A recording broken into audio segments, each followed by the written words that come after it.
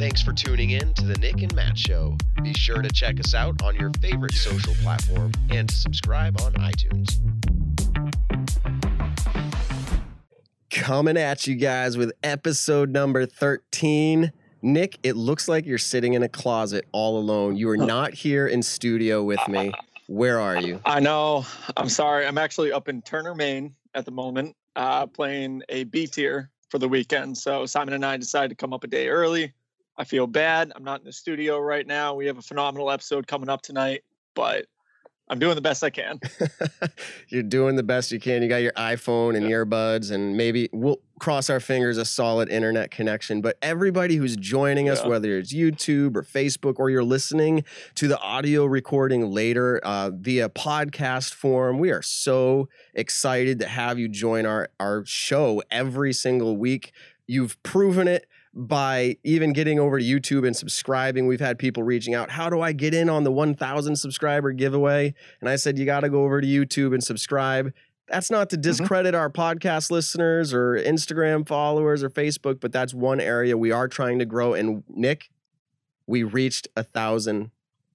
We're there. We did it. So we're a little bit over it. We're a little bit over it now. Like 1,001. No, I think we're at like, yeah. if I had to guess, at like 1,060, something in that range. Probably so somewhere. We're going to have Eagle choose a number tonight, and we're going to pick a winner for, and I don't have the spec on it, but it's an MVP disc golf bag, like legitimate bag. And Nick, you're giving away a disc or two or three or your bag. You're just going to give away your whole bag. Yeah, my whole bag. Depending on how the tournament goes this weekend, will depend whether I'm giving away one disc or my whole bag and quitting disc golf. So Wait, we don't know yet. Am I incorrect in saying? Do you remember? Was it Eagle who gave away his bag and discs out in Europe? Was that Eagle?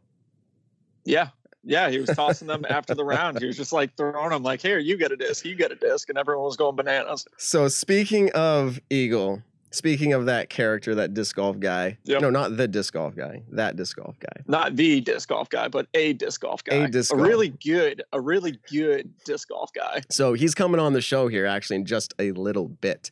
We are going to talk, and we're not going to make him talk through it. We'll talk through a portion of it with him. But Idlewild, the Disc Golf Pro Tour tournament that just took place last weekend, we're going to talk through some of those stats, like what it took to win as far as average ratings, people we were surprised who didn't cash, just like we do previous weeks. We'll do that for both MPO and FPO. We might talk later in the show towards the end about some trends we're seeing with ratings of players and some surprises there.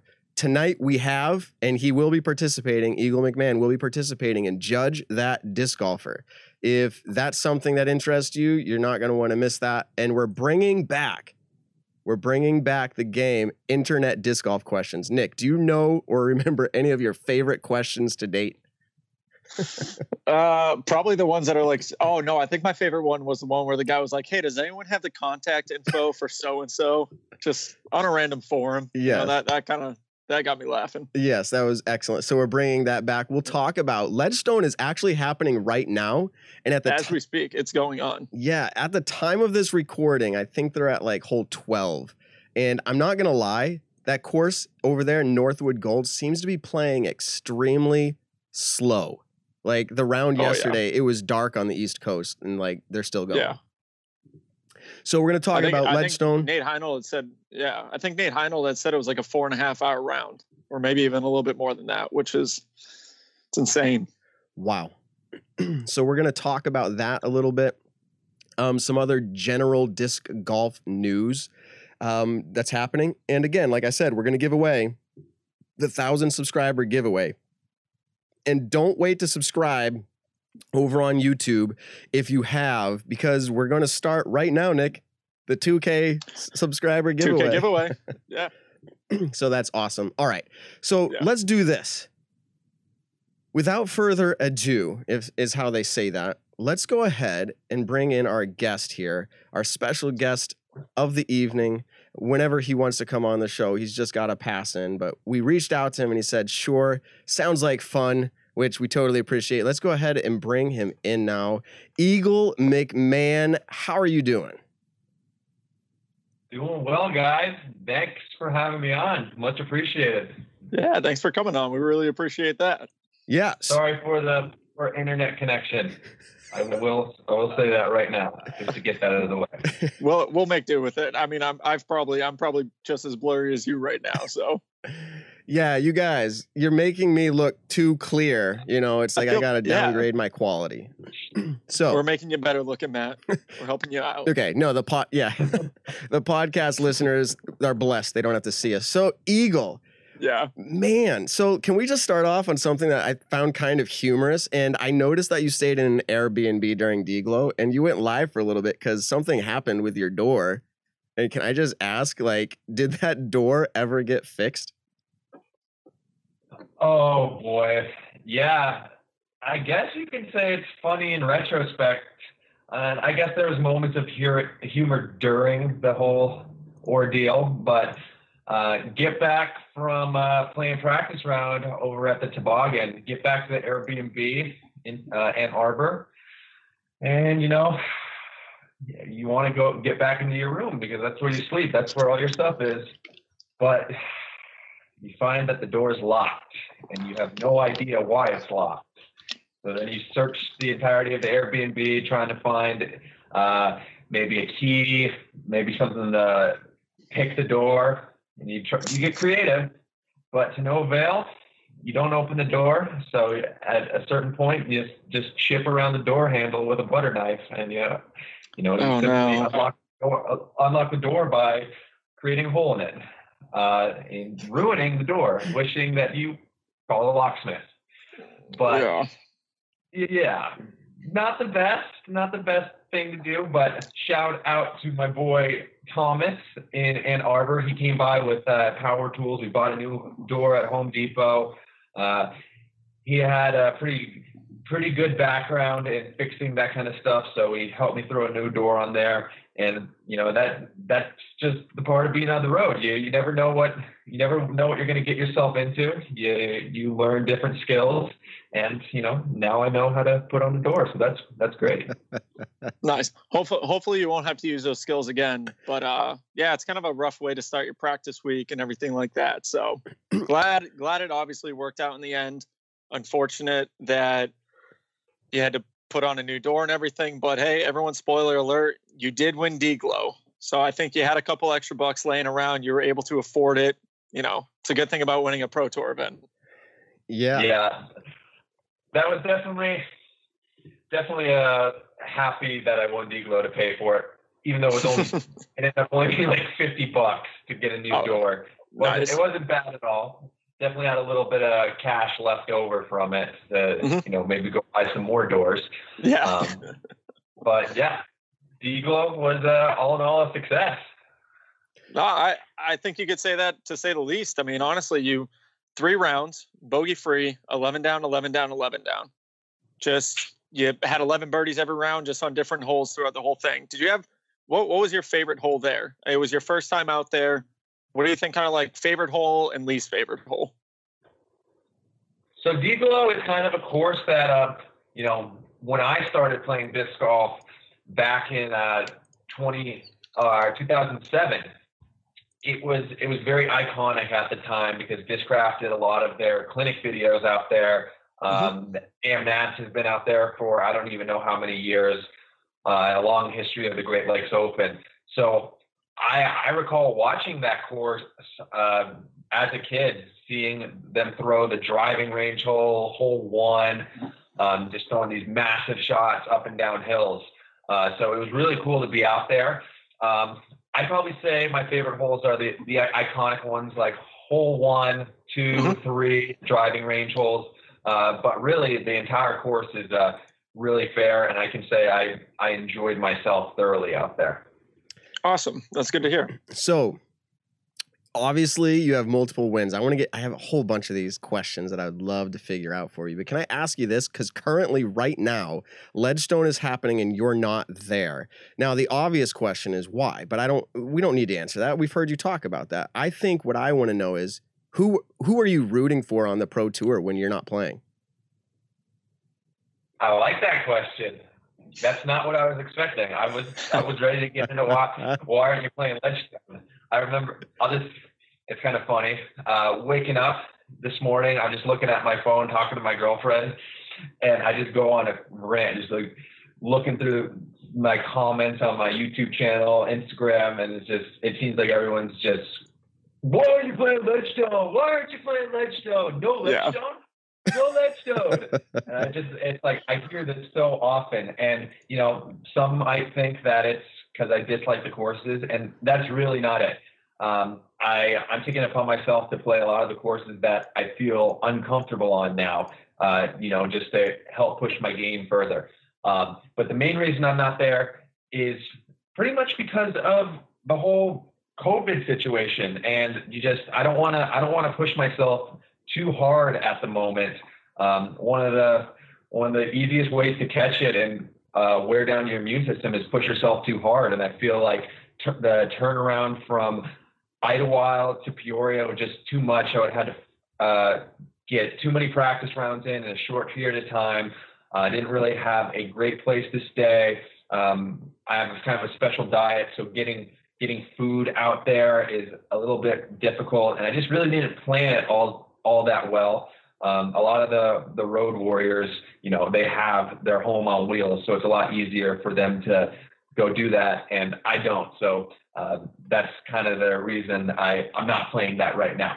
Mm-hmm. That being said, we got into the why anyway. I was just going to say, get it out. If Simon was there, I'd probably be rooting for him. But I got to go with my best friend, Eric Oakley. He's the guy I kind of spend the most time with when I'm out on the road. So seeing him do well makes me happy. I don't think he is really doing that well right now, unfortunately. But, he's got 2 more rounds at Lake Eureka. So hopefully he shreds those. Awesome. Growing up, did you have a favorite disc golfer before you really entered into this competitive pro scene? I'd say I had multiple favorites. I can't really narrow it down to one in particular.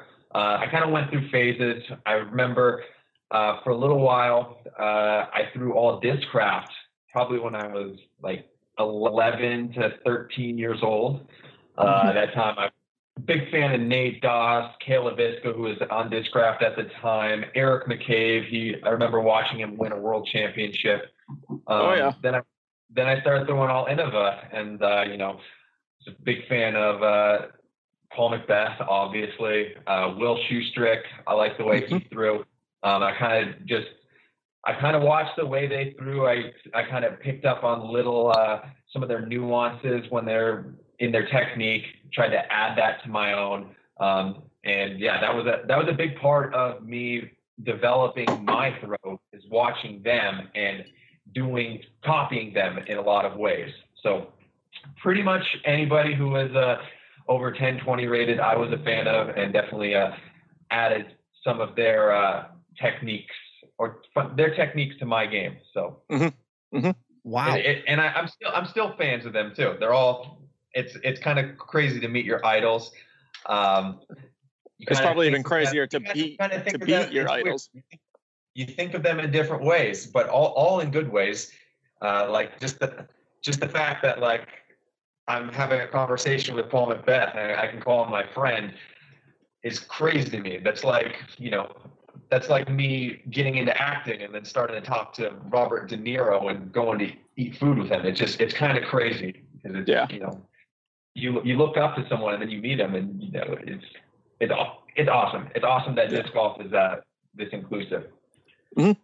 It's got to be kind of a cool feeling. Is you grew up liking all these players, and at this point you've probably beaten at some point in time all of the players that you look up to, who you kind of say fanboyed over, and then you get to the point, like I remember it was a 2015 Worlds when I remember watching you on the Joe Mez coverage or the Prodigy Disc coverage. I forget who it was at the time, but here you are competing against Will Shoestrick, Paul McBeth, and I think Nico was on the same card, and you were young back then, probably 17 years old, and you're playing the lead card at a professional, the PDGA World Championships with the people who you grew up watching. That's definitely kind of, and on film as well, but that's definitely got to have some cool, trying to think, sentimental value to it. Oh, huge sentimental value. I mean, my breakout round at Glasgow Open at 2015, I was so nervous to be watching Paul McBeth, Dave Felberg, Will Schustrick all my life, all my disc golf life before that moment, and then all of a sudden be throwing shots on the same card as them. It was completely nerve-wracking, and honestly, I didn't get used to it probably a good 1 or 2 years in until it was kind of second nature to me. Mm-hmm. So, any player that's coming up in the ranks now, I imagine that they look up to a certain player.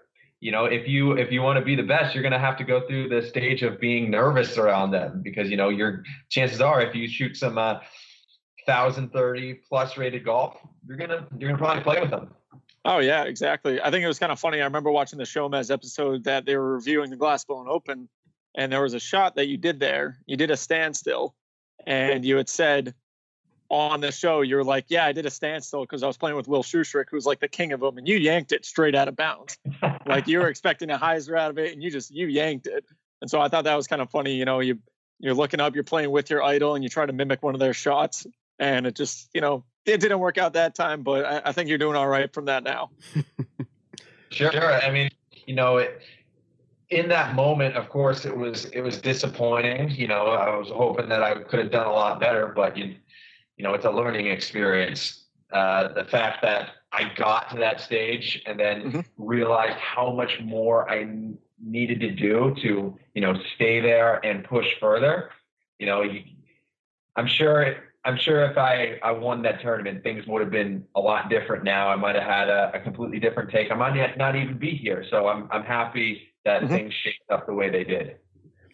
And this is where you're at now. You're here. You just won back-to-back Disc Golf Pro Tour events. You were the first person, I think, this year to win multiple events in the Disc Golf Pro Tour. And you're one of 3 people to do it total, you, Ricky, and Paul. I think is that what it was?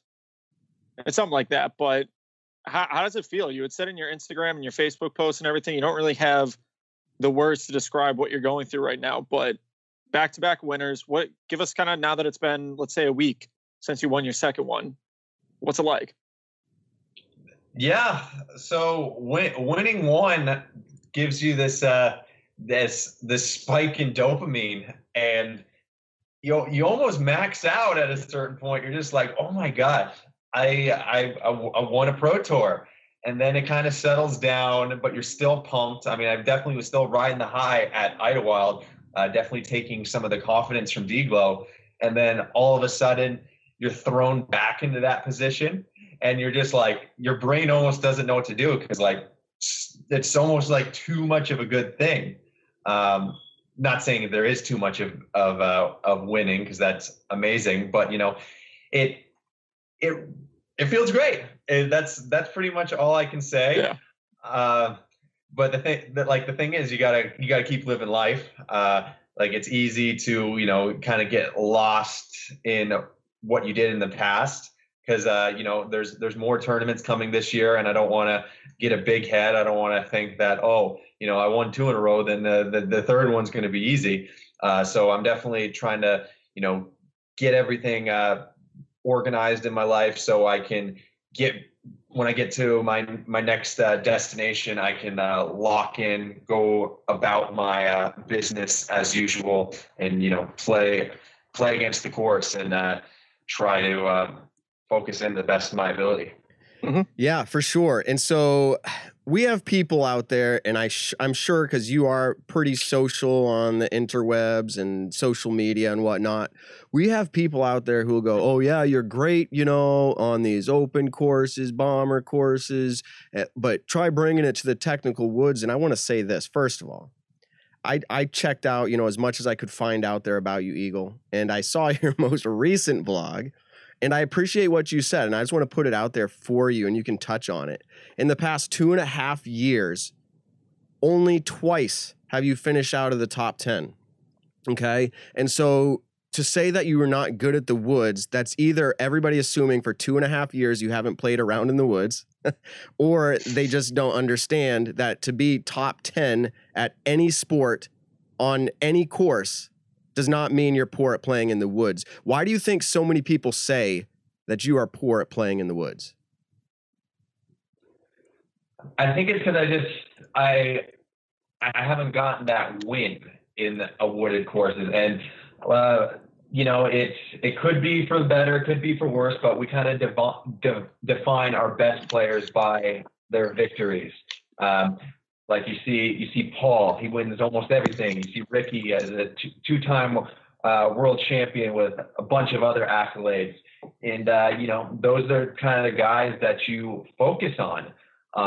And I've been lucky enough to snag a fair amount of wins, but aside from Idlewild, most of them have been on slightly more open courses. So I think that's kind of why people see that. And another reason I had one of the two times I did finish outside the top 10, or both times I finished outside the top 10 at wooded courses. First was 2018, the World Championships in Vermont. But funny enough, I played well on Brewster and bad on Foxrun, the open course. And the next one was the Estonian Open 2019, which was more of a wooded style course. So I think that probably contributes to that notion. But luckily, I feel like I kind of squashed it.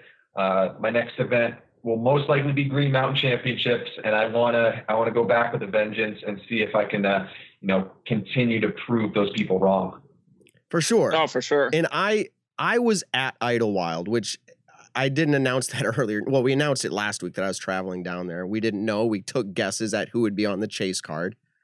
I don't think Eagle came up in our conversation at all. Yeah, we didn't bet on you being on the chase card.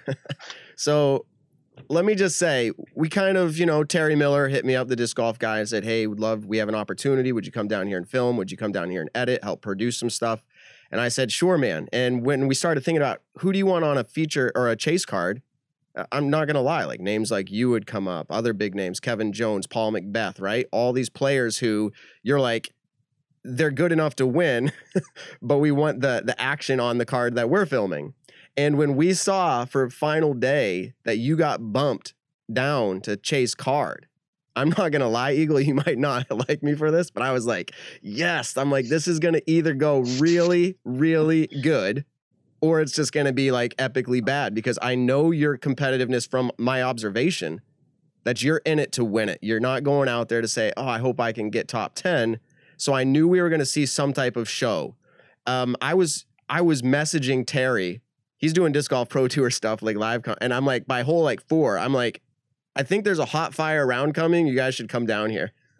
So by hole 4 through 11, can you just kind of touch on your average rating?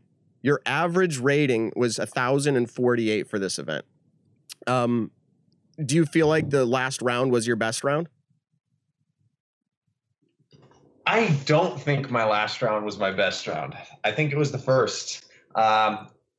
The middle part of the course, I don't even know how many birdies I strung together. But at a certain point, I was at 13 under. I think I was 13 under through hole number 17, and I took a double bogey to finish. And I took a 5 on 16, which is one of the easier birdies on the course. So I demolished the first round with kind of a poor finish.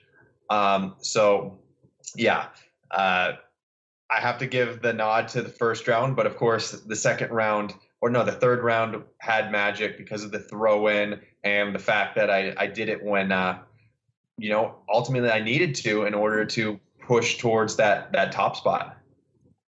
Pretty crazy. Another chase card win at Idlewild. Matt and I talked about this, where it's like, hey, it's a Disc Golf Pro Tour. The top players in the world are going to be at those courses. It could happen. It's happened before. Paul won off the chase card. It's happened at many other events. And Matt was fortunate enough to be able to film you that last round winning from the chase card. And I think everyone kind of figured it out at D-Glow. You don't check the scores when you're playing. Most of the time. Okay. So what's the reasoning for that? I'm sure there, are millions of followers that are listening right now. They want to know. Yeah, maybe even billions. Billions at this point. So, the last two events, I honestly don't really. I think it's kind of pointless to know the scores in most situations. Like especially if you're not winning. If you're not winning, then I think it's you against the course.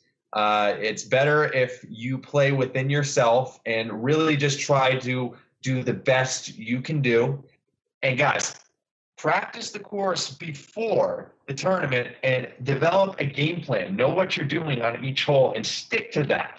You might at the end of the tournament say, "Oh, why did I do this on this certain hole?" But I found this is what I've been doing for the past 2 years. I've wrote out game plans for my tournament. Every last practice day, and it's helped me tremendously. So I know what I need to do when I'm out on the course, and I stick to it. That being said, those are the times I don't stick or I don't look at the scores. When I do look at the scores, it's usually when I know I'm in the driver's seat and I'm on a course where the last few holes are treacherous.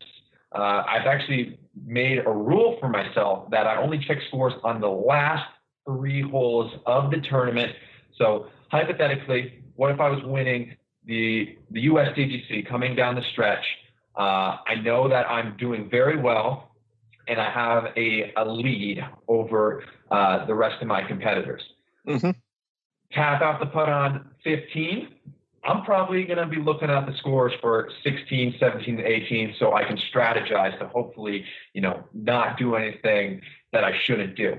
Pretty much in every other circumstance, though, I think it'd be beneficial for a lot of players just to forget about their competition and just go with your preparation. This is when you're out playing a tournament. It's your time to perform. You're not playing. You shouldn't be playing against other competitors. One quote that I saw that I thought was pretty cool was, "Losers focus on winners, and winners focus on themselves." Yeah. So I kind of go by that. I listen to a lot of self-help podcasts. One in particular is Chasing Excellence, the CrossFit podcast, believe it or not. And he specifically trains athletes to not look at the leaderboard. Just go with what you did in practice. Do your absolute best. It's a cliche, but it's one of the best cliches in my opinion. Just go out there and grind. Mm-hmm. Man, that leads perfectly. That makes sense completely. Yeah, and that leads perfectly to this question that I have for you. You recently said in a review of your round at Idlewild, and I'm kind of quoting it here, "I played my own game. I played within myself. I was in the moment." And then you said that really excited you. It says you've done that better than you ever have before. Can you describe what it means for you to play within yourself and to be in the moment? What does that mean to you? Because you said that following Idlewild. It's really just centering myself before every shot. I bet a lot of people can think of many times that they didn't take enough time on a certain shot, they rushed it, or something beyond their control affected them. I really do my best to not give into those distractions, and if I do, take a deep breath and just look at my feet, take a second to think, all right, what are you doing? Are you thinking on what's for dinner? Are you thinking that you need to do laundry? You can think about that later. Think about disc golf right now.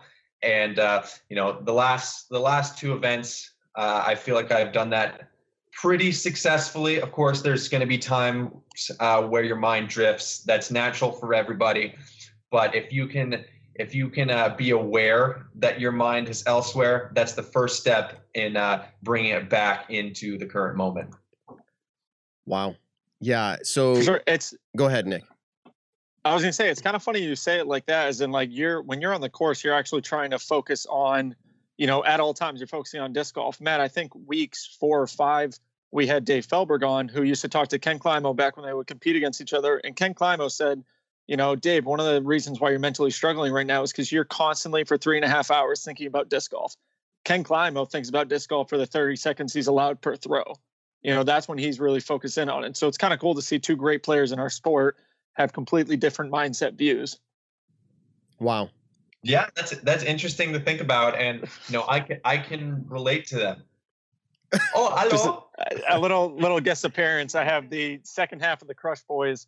I also have Casey White and Maki Chap over here. So they all just wanted to say hi really quick. Yeah, to our podcast listeners, they're like, why did the conversation just get cut off? So Simon just peeked over Nick's shoulder and was waving, and Eagle said hi, and it was a good reunion.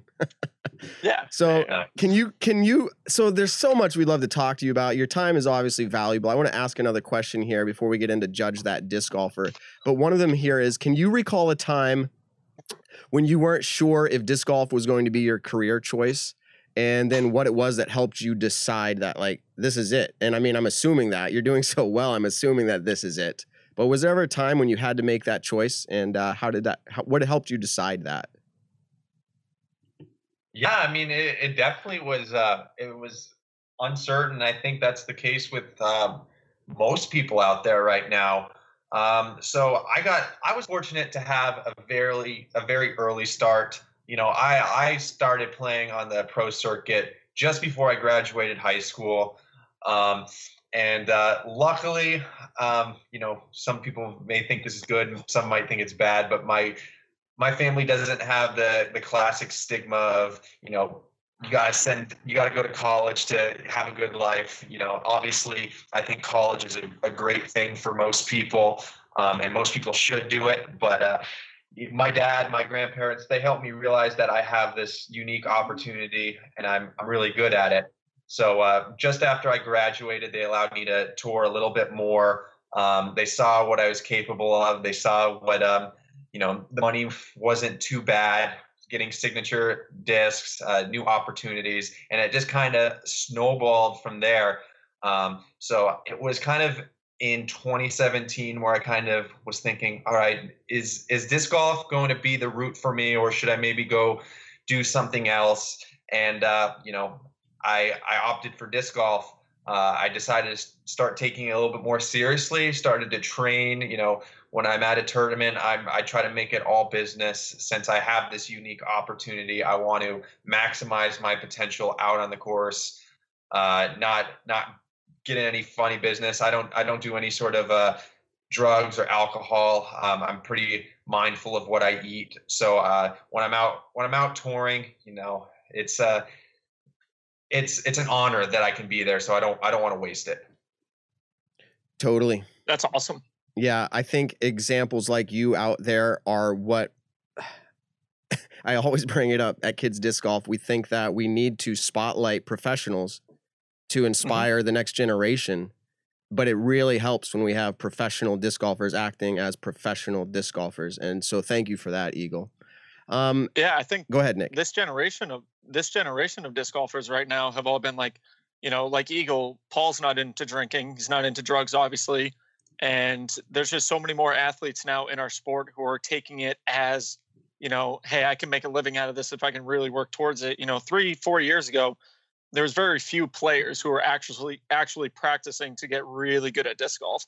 And, and Paul's been at the top of the podium for a long time with that. And then, Ricky really started taking it seriously. Eagles clearly started taking it very seriously.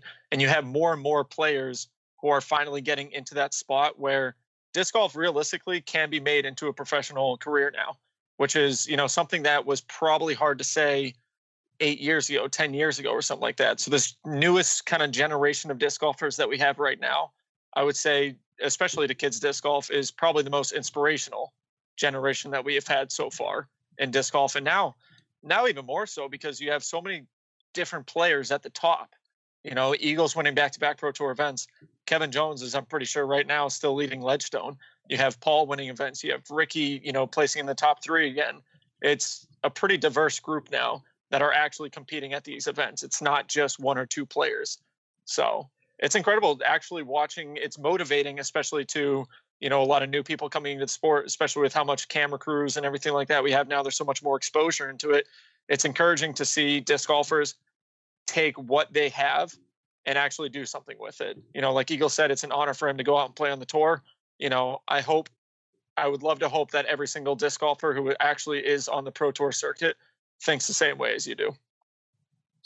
Yeah, and one thing I'll add to that, it's cool that there's starting to be a formula for it too. I know when I started out, it was kind of like a shot in the dark. You were just watching random clinic videos. There wasn't a lot of information about touring. But now you can kind of see what a lot of people do in their off time, what you need to be doing to push yourself. So I think the way disc golf is growing and the way it's being perceived to the greater audience is a lot more positive than it may have used to been. True. Agreed. Oh, 100%. True. Let me ask you this one more question before we move into judge that disc golfer. And can I say this? How has your family, and I was there when you won Idlewild, okay, and a phone call to your dad, and then I guess we can say we were lucky enough that you had it on speakerphone and let us share in that moment, and actually a bunch of the disc golf world, okay, sharing that moment with you when you realized that you won. Can I ask, how has your family influenced your disc golf success? Hugely. I don't have the biggest immediate family. My mom died when I was 9 years old. Believe it or not, like almost a few weeks after I got into disc golf. I don't even think she knew I even played disc golf, which is crazy. So my dad has been one of the biggest influences in my career, and I can accredit almost all my success to him, taking me out to play, paying for my tournaments, and all in all, teaching me the proper etiquette, a lot of mindset out on the course. So he's really a part of the team. My grandparents as well. They always were very supportive of it. My grandma always took me out to the field, watched me throw, gathered discs, took me to the local Play It Again Sports. Used my monthly allowance on discs. So really, they're my support system, and I couldn't do without them. So whenever I win, I feel like they feel like they win too. So it's really special to have them behind me. That's awesome. Wow. I'm just going to take this moment to say, I, for one, as a fan of the sport, did not know that about your mother. And when the words came out of your mouth that you're not even sure that she knew you played disc golf, I don't know why, but that struck me as an emotional situation. And I know there's people who are listening and following right now who are saying they didn't know. And I don't know if that will inspire others, but people will often say they play for somebody or situations. Have you ever done that for your mom, or do you try to keep that separate?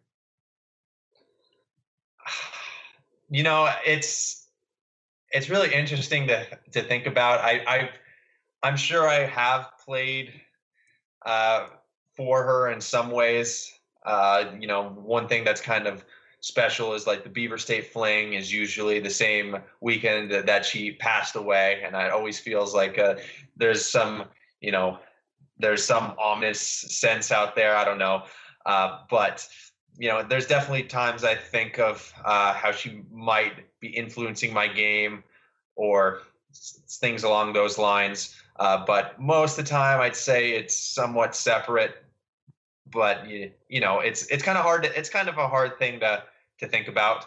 Of course, I miss her, but I feel like I've done a good job because disc golf came at a time where it was almost like a coping mechanism, and it almost took on that like motherly role. As crazy as that sounds, So there's a lot to go over there, and I'm not sure we have time, and I don't know if I have the words at the moment. Yeah. But there's something special with my mom and disc golf that's linked.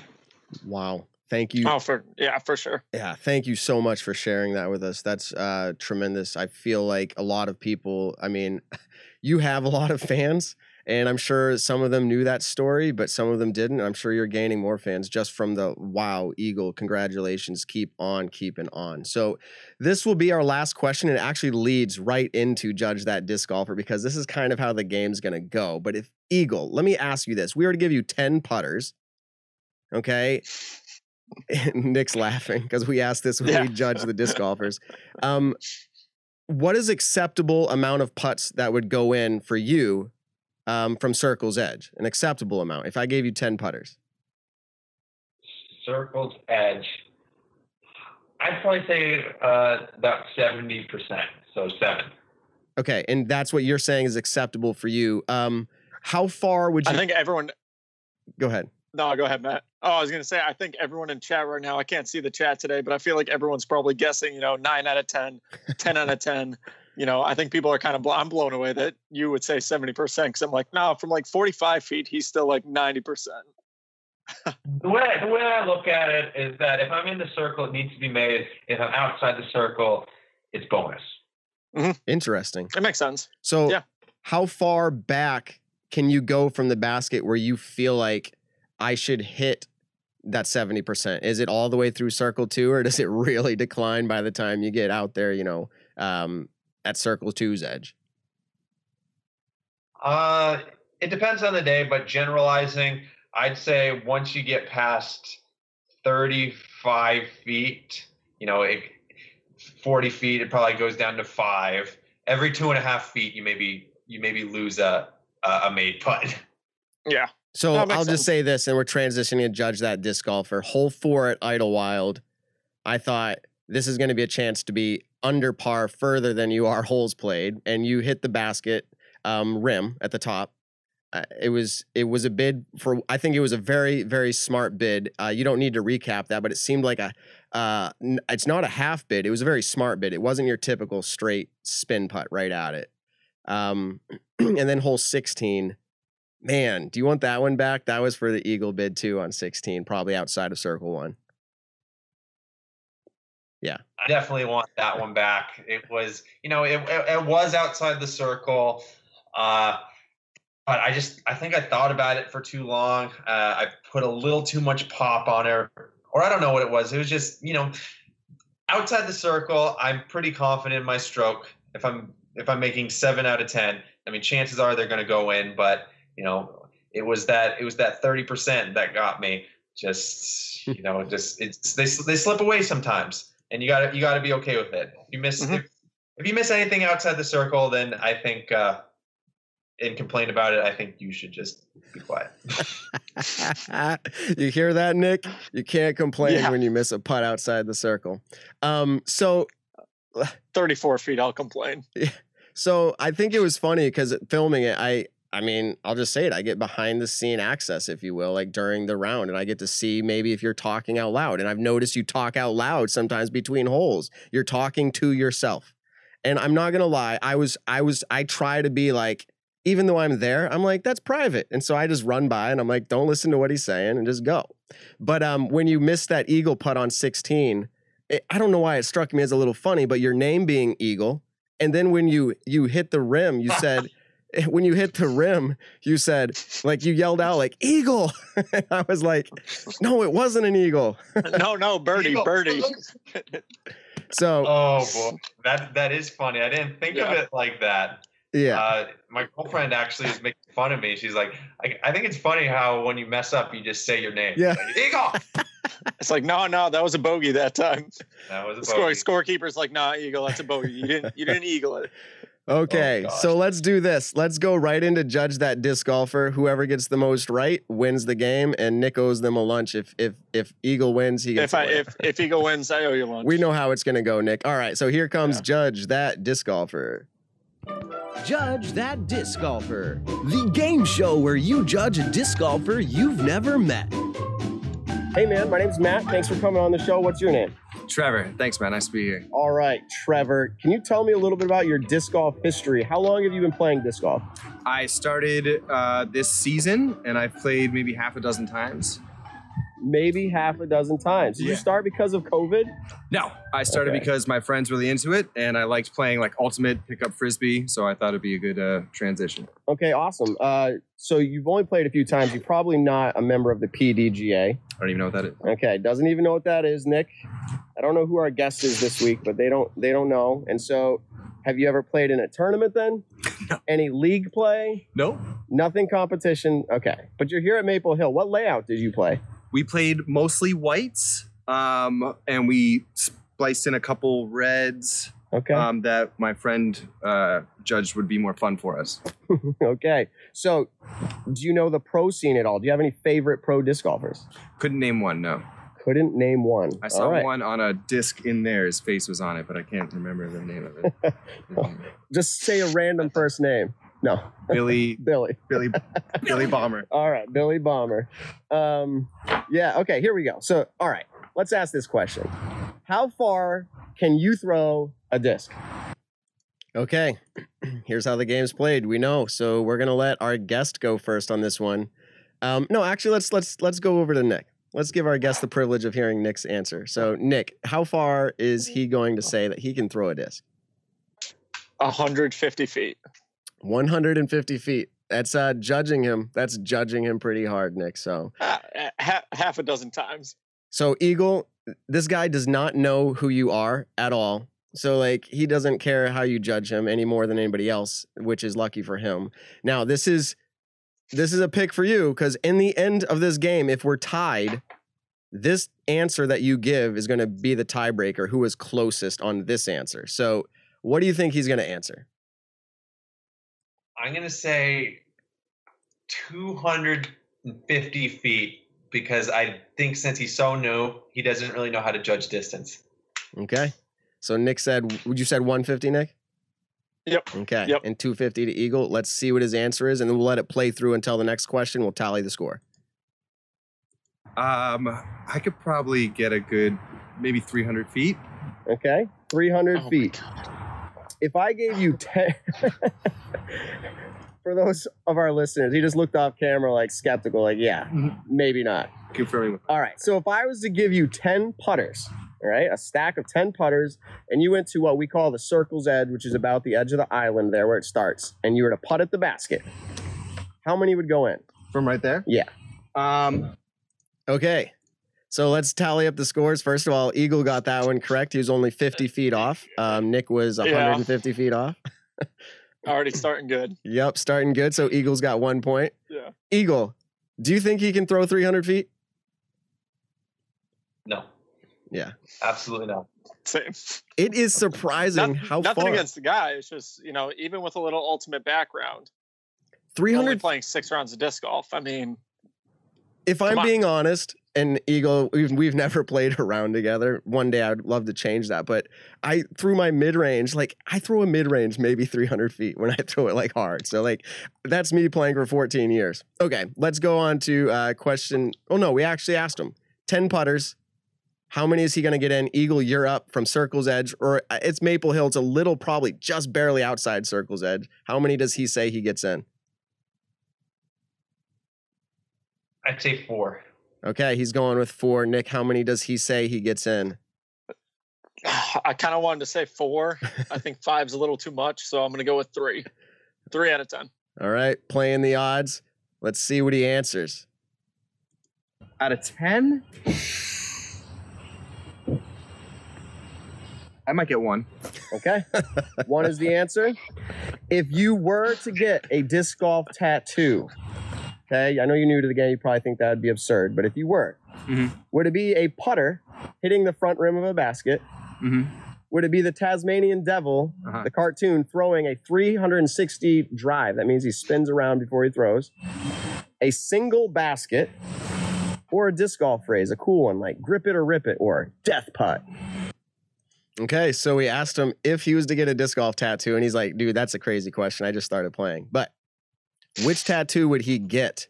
I think we're going to Nick with this one. Nick, what? And you can choose the same. Let's get that out of the way now. You can choose the same. You don't have to choose different. Nick, you're up. Well, so it doesn't look like he has any tattoos, at least none that are visible. So I'm going to go with he's kind of a simplistic kind of person. I'm going to go with the single cage. Okay, so one very single basket. Eagle, how do you judge this guy? What kind of tattoo would he have? I think I'm going to go with the Tasmanian Devil just because it sounds inviting the way you described it. You're not wrong. Eagle, you were considering it even. You're like, that's great. Awesome. So okay, so let's hear what he answers. And it's tied right now, correct? Nick 1, Eagle 1. All right, here we go. Yeah. This is question 3. Let's see who the point goes to, if it goes to anybody. Definitely Tasmanian Devil throwing a 360. That sounds really cool. God. All right, awesome. And if you had to choose unfavorable weather conditions to play a competitive round, I know you're new, but your first day competing, and it's unfavorable weather, would you choose 20-mile-an-hour winds, moderate rain, so like consistent rain, or playing in the snow? Okay, so if you didn't catch the first half of that, first of all, Eagle gets that point, so it's 2-1. This is the final question, and we asked him, if you heard, would he rather, playing his first competitive round, would he rather 20-mile-an-hour winds, snow, or moderate rain? This one goes to Eagle. I think he's going to say rain. Wind scares a lot of new players off. Okay, we've had people answer all different here. I think we've had almost every type answer of weather condition. Nick, what do you answer? Yep. I'll go with snow on this one. Okay, snow, and that's what we had last time. Someone guessed. They said they'd rather shovel the snow in their underwear than have rain or something. Yeah. All right, so let's see. Eagle said rain. Nick said snow. As long as Nick doesn't get it right, Eagle's the winner. So let's see what happens. I think wind sounds the least terrible of those. So I'm gonna go wind. Right on, man. That's what I choose too. So win. All right. Thanks for being on the show so much, Trevor. Have a great day. You too.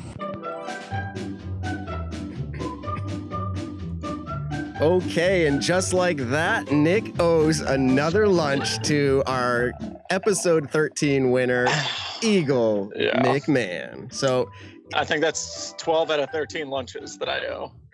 12 out of 13. Yeah. You know, I blame that last one on Eagle a little bit because Eagle's obviously a much smarter disc golfer than I am. And so I took his advice that this new player wouldn't like the wind that much. That terrifies him. So I was like, all right, he's going to be cool. You know, he'd rather just suit up, and play in the snow. But so I think Eagle was doing some psychological warfare, and I'm going to put my blame on that one. Well, congrats, Eagle.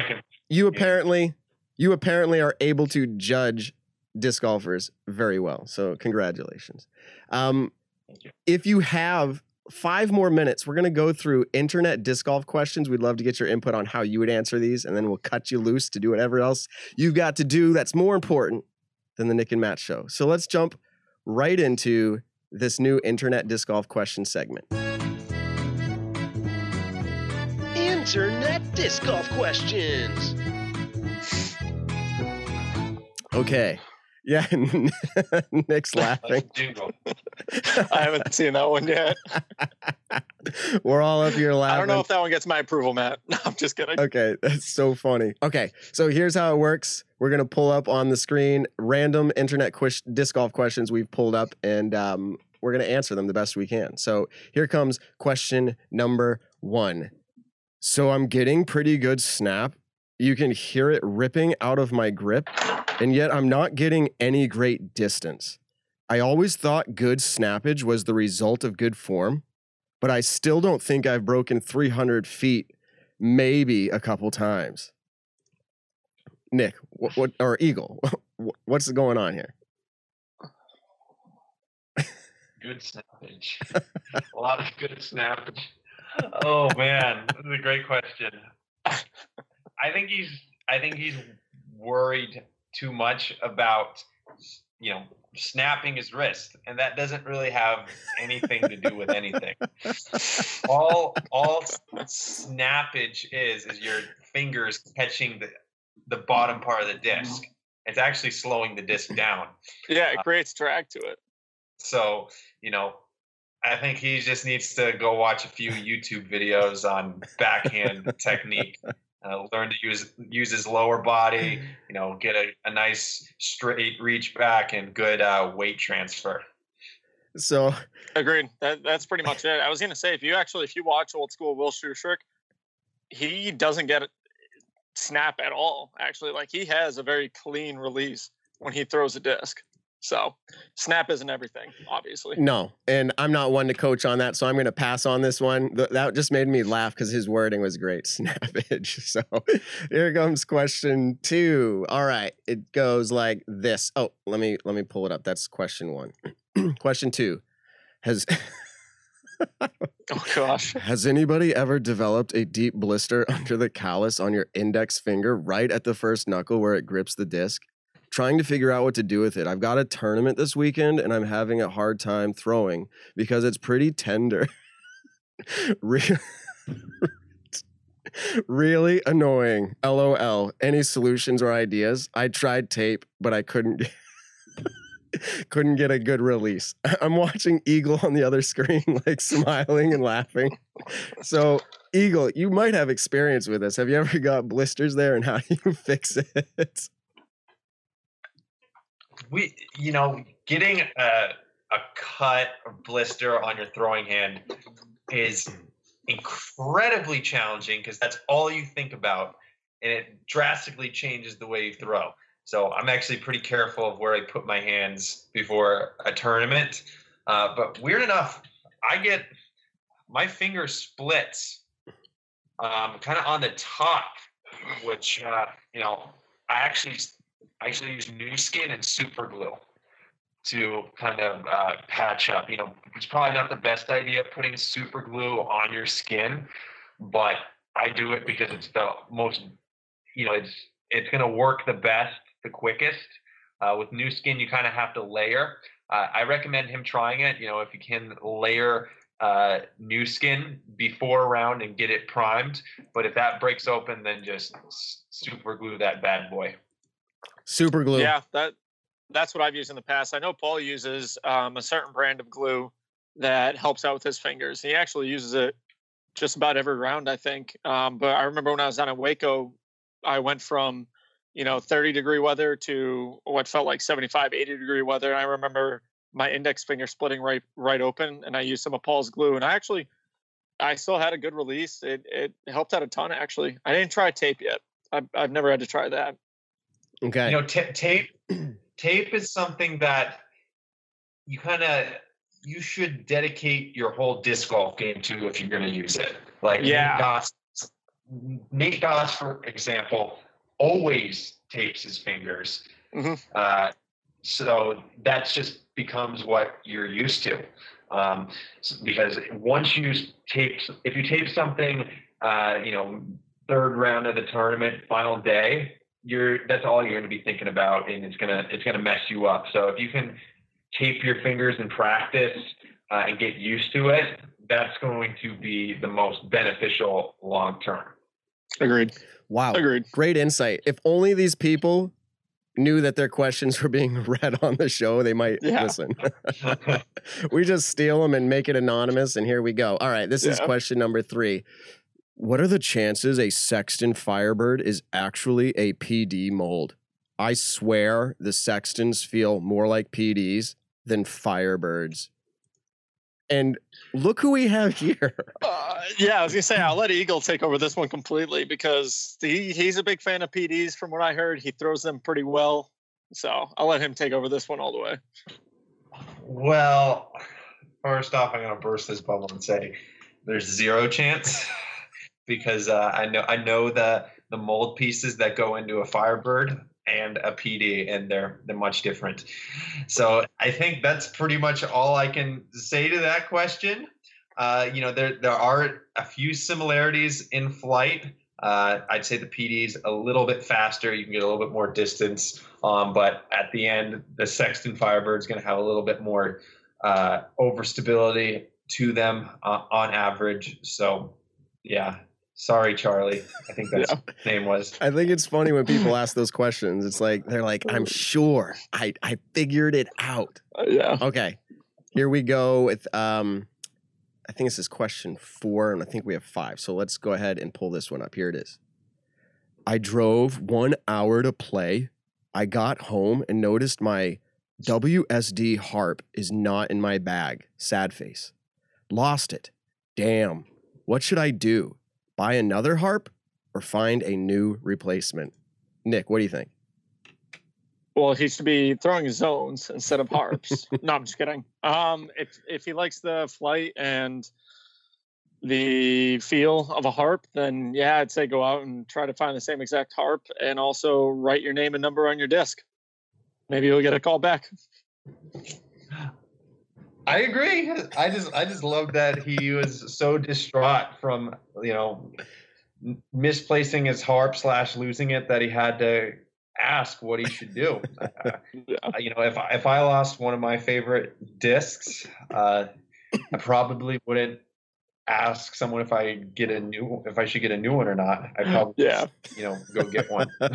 That's why these questions are so great. I just go screen capture what I find, and it's just amazing what's out there. Okay, we've got 2 questions left. Here it is. I'm interested in both of your answers. All right. What do you guys do when it's too dark for disc golf? And there's a picture here of a guy's guitar, and it looks like he's at some nightclub or something playing. So what do you do when it's too dark for disc golf? Eagle, what are some other things you do besides disc golf? Oh gosh, I might have given kind of an inappropriate answer, but let's just say glow disc golf. That's one of the more obvious answers, but to get to some actual good answers, I enjoy cooking. I really enjoy listening to music. When COVID wasn't happening, I loved to go see shows.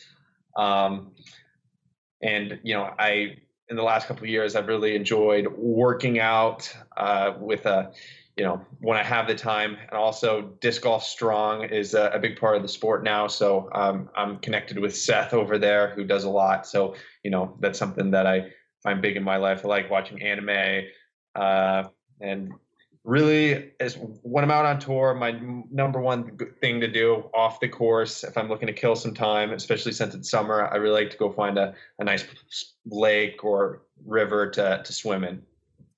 Which actually, after dark? Probably not at night, though. Probably not at night when it's dark out. That's cool. That's cool. We find Eagle out in the lake at night, just swimming around. Just swimming 9 o'clock at night, just getting a shower in. Speaking of which, people at Ledgestone are swimming in the lake, and I just saw a post going, remember, no swimming in the lake. So, Nick, what do you do after dark? Yeah. Or no, that's not the way it was posed. The question was posed, what do you do when it's too dark for disc golf? I enjoy watching disc golf. I love watching YouTube, or one of my favorite things to do actually is watch Twitch streams. I actually very much enjoy watching people play video games. And I'm an avid piano player, so I love playing the piano as I watch disc golf or video games. Yeah, and for me, it's I like photography. I like doing video production stuff as a hobby on the side. I've got 4 kids that when they go to sleep, I probably am just like trying to sit down and relax. But here's one, totally random. I don't want to say obscure, but if you really know me, like deep, I like doing things with marbles, and I'm talking like marble contraptions and tracks and Rube Goldberg type stuff. Now that's like, yeah, go find me on social media, look it up. Yeah. Sometimes I get carried away. So that is mine, and this is the last question, and we'll end with this one before we let Eagle go. Here comes question number 5. After a round or two, do you clean your discs? If so, do you have a special process? And that had 43 comments on it. So, Eagle, do you clean your discs? I actually do. Oh, I do. This is excellent. This is a great question, I think. But the way I clean them, I'm not throwing them all in the dishwasher or anything like that. I know some people like to fill up a bathtub and let them soak. All I do is get a wet rag and a dry rag, and just get the dirt off.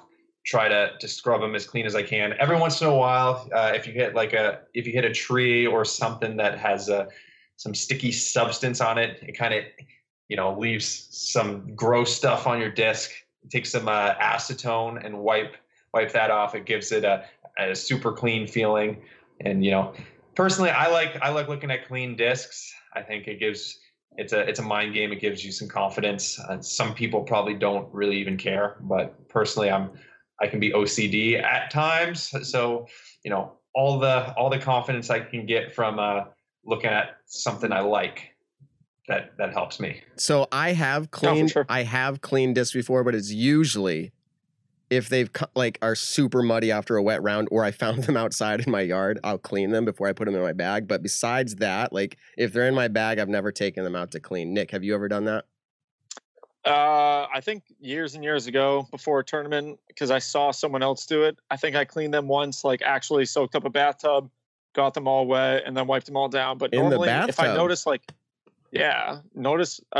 normally if I kind of like Eagle, if I notice my disc has something on it or is a little dirty, something like that, I'll take a splash of water and I'll just kind of wipe it down really quick, usually from water that I'm drinking. But I've never, at this point, I don't specifically go and like, oh my gosh, it's before a tournament, I got to do my ritual of cleaning all my discs. You spit shine? I just get a little get a little COVID on there. Yeah. Yeah, exactly. All right. So I'll say this, Eagle, I don't know why, but I laughed more on this show with you. Like we had other funny things, but I've laughed more. So I'm feeling just really happy right now. Just like a nice dopamine high. And it's nice to relate that to having you on the show. So yeah, we totally appreciate it. Do you have any closing, parting way type deals, any shout outs or anything you want to give to our billion listeners? There's a lot of people out there. No, I'll make it short and sweet. I want to thank you guys for having me on. This was a lot of fun, a lot of laughs, a lot of smiles. I enjoyed both segments, Judge the Disc Golfer and random internet disc golf questions. And I'll just shout out my main sponsors, Discmania, Grip Equipment, Disc Golf Strong. They fuel me out on the road. It's great to have a good support system behind my back. Shout out to my family, my girlfriend, all of that jazz. Awesome. So really quick, I give everyone kind of quick 30 seconds, shameless little plug. Where can the people find you? I know you do a YouTube channel. You're awesome at the vlogs, and your Instagram is one of the biggest in disc golf. But for the people who don't follow you, where can they find you? Yeah, you can find my Instagram. It's Eagle_WMCM. It's the same on Twitter. I have a fan page on Facebook, Eagle McMahon. Check out Eagle's vlogs on YouTube. I'm somewhat active there. Probably post at least 2 or 3 times a month, maybe more. Mm-hmm. Yeah, those are the places you can find me. Awesome. Also, congratulations. Last two. If you see me on Joe Mez Pro, then things are going right. Yeah, no, for sure. Dude, congrats on your back-to-back Disc Golf Pro Tour wins. And also, congratulations. You just, August 12th, something big happened with you in Discmania.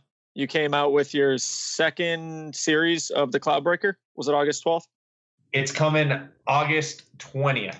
20th. Okay. I don't know why I thought 12th. We're hyping it up right now. I think it's going to be a really big release. If you guys are interested, I believe it's going to be going on sale 9 a.m. Mountain Time on the 20th. So make sure to be at a computer ready to buy, because it's projected to sell out quick. So, for sure. It'll sell out. Who's getting ready to support that disc? It's really good. Awesome. Cool. Well, again, thank you, Eagle. Totally appreciate it. We're doing this thing with Simon where we have him on every 10 episodes. We're going to reach out again. You just be looking for that message. We'll reach out again in the future. We totally appreciate it. Yeah. All right, man. I'd be happy to do that. Totally cool. Yeah, dude. Appreciate it. Have a great evening, Simon. I just said Simon. Have a great evening, Eagle. This is Eagle. Yeah, Simon. Where's Simon over your shoulder? All right, peace out, Eagle. Yeah, peace out. Peace out, buddy. Yeah. Well, Nick. Bye.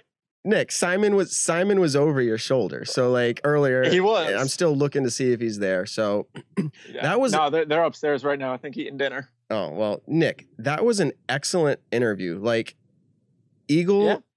Did you know? I was laughing a lot, and I think it was just he's so easy to talk to.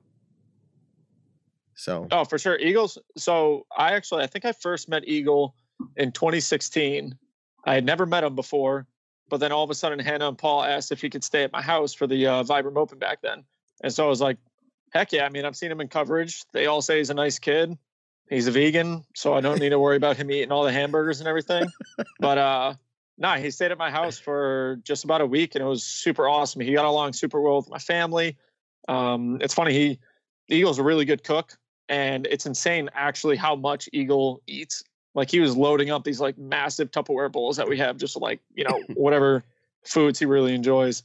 But no, it's awesome. When I get to travel out on the road, it's a really good time. Obviously seeing Eagle. Majority of the time I've seen his dad out on the road. His dad is a wicked nice guy. They're very, very similar. And so being able to have him on the show was a huge treat tonight. I hope that everyone listening and watching can just appreciate, you know, having arguably the hottest player on tour right now. He's playing the best. Having him on our show tonight was an incredible, incredible time. Okay, so let's talk about it because I totally agree with that. Hottest player right now. Now, I think even last year or 2 years ago, whatever it was, even Paul called him out once. Paul was like, again, I think this was a year or two ago, and he says, someone asked him who the best player is or whatever, and he goes, right now? He's like, Eagle. Now, now let's talk about it now. 2 Disc Golf Pro Tour wins in a row. We were going to do this tournament recap earlier, but it just worked out to have Eagle in right away. Yeah, for okay, sure. so 1,048 rated average golf to win Idlewild. 1,048. Now, to put that in perspective, and he even alluded to, hey, I missed some of this, missed some of that. He even said it post round 3. I was there interviewing with Terry Miller, and he said, like, for himself, his personal satisfaction, he felt like he left some out there. And it's totally there because at D-Glow, he rated 1,064 to win. So 1,048 is a little bit lower than that. And to put it out there to people, I think Idlewild it's pretty wooded. It's long in the woods. It's wooded. You've been there before, Nick. Would you consider that a wooded course? Yes, more so than a majority of courses that the Pro Tour players play. Right. Okay, so Nick, what do you think the MPO had to average to get last cash? So what do you think last cash average rated round was to get last cash at Idlewild? It honestly, that's pretty difficult because it surprised me. I didn't know that it was 1048 is what you had to average. So I got to think about this really quick because that feels lower than what I thought it would have been. So but what do you think? Last cash. Throw a number. 993. Wow, really close. You're within like half a stroke. It was 999. So Okay. if you played your rating there, Nick, you would not have cashed. You would have been close, but you would not have cashed. So let's talk about this. Most notable MPO players who did not cash. Now, I had to do some digging here. When I say notable, I don't necessarily mean the best. I just mean notable. And so who do you think is on that list? Do you know?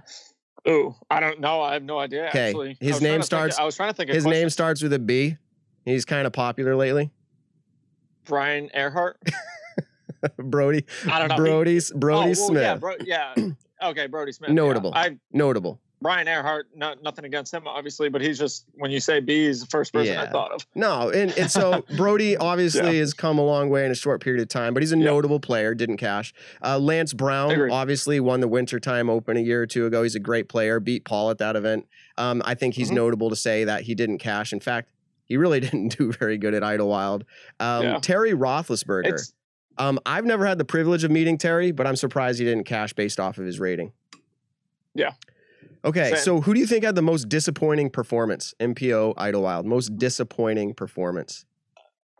I would say, obviously a lot of people are going to say Paul because he was in the lead final round, but I kind of, because that's such an obvious answer, I want to get away from that, and I want to say Kevin Jones, only in the sense of Kevin has been in contention to win that tournament in the past. Kevin Jones has won that tournament in the past. And so I think for him, I think he placed, it was either just in the top 10 or just outside of the top 10. I can't 100% He got 14th right place with minus 18. Okay, 14th with minus 18. It was 14th place. That's what I thought. I just didn't want to say the wrong thing. No, that's fine. Yeah, so I think that's your pick. He was the disappointing one. Yep. My pick is James Conrad. Oh, yeah. Surprising. When you think of Woods, you don't think of Eagle, apparently, even though I think that should start to change. But you do think of James Conrad. Like, in my opinion, you think of those. Well, you think of hole 9 at Idlewild. That's what he aced with a backhand putter. Okay, it's smooth off the tee pad. But he got 44th place shooting. I say only, but minus 9. Okay, 9 down on par. Also, though, in the running that I was going to pick was Emerson Keith. Also 44th. It's surprising. I feel like it's surprising. But that just goes to show you that I mean, it shows you whenever the winner wins, like that they did something excellent when you see other players, you know, shooting poorly. That course is hard, man. You actually got to see it in person now, but that course, if you're off your game just a little bit, especially with your drives off the tee pad there, it's very tough. I mean, look at hole number 6. You know, Paul took a double bogey in the last round. He took a 7 on it. Just a slightly errant drive turned into an OB stroke, and then you throw from the drop zone, and then you go to the right, then you go to the left. Are you talking about hole 6? Isn't hole 6 the roller, right? The backhand roller? I thought that was 5. No, I'm sorry. I meant hole 7. You're right. Hole 6 is the backhand roller. I meant hole 7. Yes. Okay. I was just there, so it's in my head. I'd never be able to correct you before. So I always forget about hole 5. It's got the cool green. Yes. Okay. So yeah, there's a lot of cool greens there. So most impressive surprise finish MPO. Most impressive surprise finish MPO. I'm going to get it out here first is Jordan Castro. That guy, let me see here. He took 11th place, which may or may not sound that great to most people, but minus 20 is no joke. In the final 12 holes of round 2, he shot 11 down. And here's the deal. If he does not take the 6, I know this is a disc golfer's mentality. If he doesn't take the 6 on hole 5 in round 2, he took a 6, 1-6 in that round. If he doesn't take that on round 2 and he gets the birdie like the most of the top 20 did in that round, okay, he ends in a tie for 4th place, like on the lead card. So he was just that one hole off, and from my perspective. So you gave a surprising pick, in my opinion, a surprise finish. Do you remember who you picked? Yeah, it was kind of, and I want to say this beforehand, I'm not surprised he did this well, but I'm also surprised that he didn't finish better than he did. So it's kind of like he's my surprise pick, but he's also, in a sense, my disappointed Hold pick. on, before you give that he's one. a really good friend of mine, so obviously I can say this about him. But Adam Hammis was on the lead card the final round. Adam is a filthy good woods player. He's a phenomenal putter, and he just kind of played a very nonchalant round. Like, wasn't getting birdies, but wasn't really getting bogeys. So it was just like, look, he was in the position. He obviously had the opportunities to capitalize when Paul wasn't capitalizing, and unfortunately, it didn't go his way. So no, it's weird. Like, totally solid player. We're going to talk about ratings too. But you did give me another name earlier, and I was a little surprised. His name starts with Eagle and it ends with McMahon. You had him as a surprise finish. Obviously the surprise win. I'm not surprised Eagle won because of his caliber of play. But if I'm not mistaken, I think that's his first time out there. I could be totally wrong. And a large majority of people look at Eagle as an open player. And I kind of think of it as, you know, obviously I've seen Eagle play Maple Hill. I've seen Eagle play the courses up in Vermont, very wooded courses. And he hasn't particularly done as well at them as he does more open courses. And so when you get to Idlewild, which is one of the most wooded courses that the guys play on the tour, the, you know, males and females play on the tour, for him to, especially off the chase card, I mean, I'm surprised anyone beat Paul. Well, because Paul had the lead after the second round. Yeah, that was actually going to be more of like what the surprise was. I thought was like, it's a chase card victory. That's a surprise. I think that's honestly, I think that's always a surprise. So chase card victory. He shot in the final round, the victory round, shooting 11 down through 11 holes, the first 11 holes, moving up 6 spots to beat out the lead card. And yes, Adam Hammis finishing 5th, as you mentioned, minus 22. So here's the quick stats for FPO. Let's do the same thing. What do you think the average rating? Any guesses for FPO to win? And shout out to Ellen Widboom, obviously, on that. But what do you think the average rating was for her to win? 984. Close, because D-Glow was 985, okay? And that was obviously just 2 weeks prior to that. So I would say probably a little less than, right? Yes. So Ellen Widboom averaged 974. 78. Okay, close. Close. Still better than me. They're playing better than me by like 4 strokes around, which shout out to them. Like, that's awesome. Not that I'm great. I'm saying like that's how much better they are. So FPO average rating to cash. So last cash was 925. Okay, you had to shoot 925 as an FPO player. And just to put it in perspective, D-Glow 2 weeks prior was 920. So you actually had to play a little better to cash it, Idlewild. Let's talk about the most notable FPO players who didn't cash. Okay, at not at Deglo, sorry, at Idlewild. This was Rebecca Cox, didn't cash. Yep. Kona Panis. Now we had her on the show 2 shows or 3 shows ago. Just a couple weeks ago. I know you can't predict how your game's gonna go, but she was obviously feeling really inspired, and I'm sure this really bummed her out. But she didn't make cash. And then also Elaine King. Didn't cash. That's a big surprise to me, but it's a long course, man. So those long course. Yeah, those were the most notable. She plays pretty good in the woods, though. I think it was in her wheelhouse. I just think she didn't capitalize. So how about the biggest disappointments in the FPO division? For me, it was, and I picked this during D-Gloat too, Lisa Fakis. So this is the second Disc Golf Pro Tour that Lisa has been the biggest disappointment. She's averaged 929, which is 13 points behind her rating in these events. So that's my pick. You had a pick. Who is your biggest disappointment?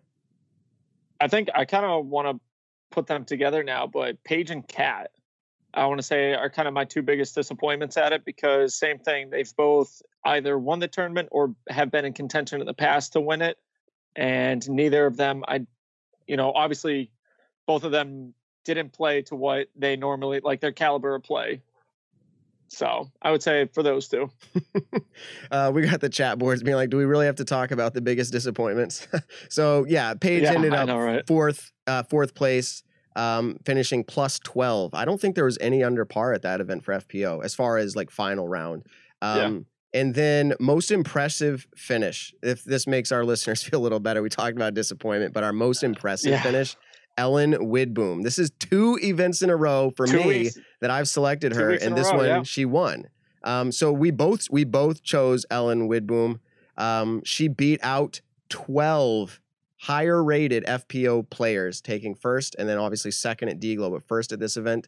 And at D-Glow, she beat 10 higher rated players. Nick, is her rating going to be on the way up after these 2 events? I would hope so. I don't know. The rating system, man, it's still, this thing that I can't grasp. So, but I would hope she's definitely got to be going up after these couple events. And I'm pretty sure she's doing all right in Ledgestone right now. Okay. So yeah, I'm not going to pull it up right now while we're live on the show. But let's talk just a little bit about ratings. I know it's one of our favorite topics, but let's just do it because we just had a ratings update this week. Paige Pierce rating dropped 4 points. So not a crazy drop, but she's now rated 984 as opposed to 988. And let's just talk about this. I went and did a little research, Nick. I've had the nickname before, Statgram. I do enjoy numbers. Here's what I came up with. These are the previous, I think it's about 7 events here. We'll read through them. So since the Memorial, I'm going to read out her average rated rounds. Okay. So like at her event, what was the average rating for the Memorial? She did 1,019. That's really good. Yeah. Okay. At Waco, 949. So that's almost, that's like at least 6 strokes swing, like in her performance. Yeah. DDO, she played pretty good there. Averaged 995 golf. So kind of did an uptick back up again. Not as good as Memorial. Yep. The Preserve Championship, another average rated performance of 1,009. So like back up there again, almost to the Memorial. Yeah. Then she played the Silver Series, Rollin Ridge, and this is where Lisa beat her out. She averaged only 956. And I'm setting this up for a story talk here from you and your opinion on this. At D-Glow, she averaged 985.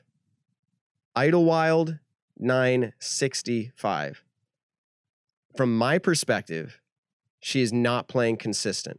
I'm not calling her a poor disc golfer because the fact of the matter is she's one of the best disc golfers in the world, MPO or FPO. That's not the take I'm bringing here. I'm saying she's not seeming very consistent. Why do you think that is, Nick?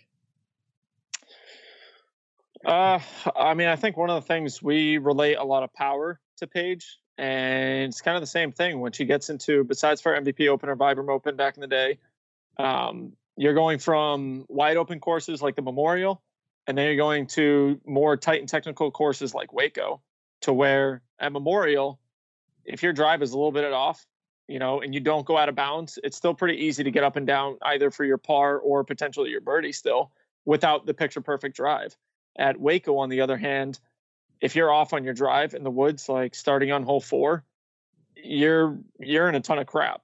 It's hard to fight out of it. And so now you're fighting for par, bogey, potentially even double bogey.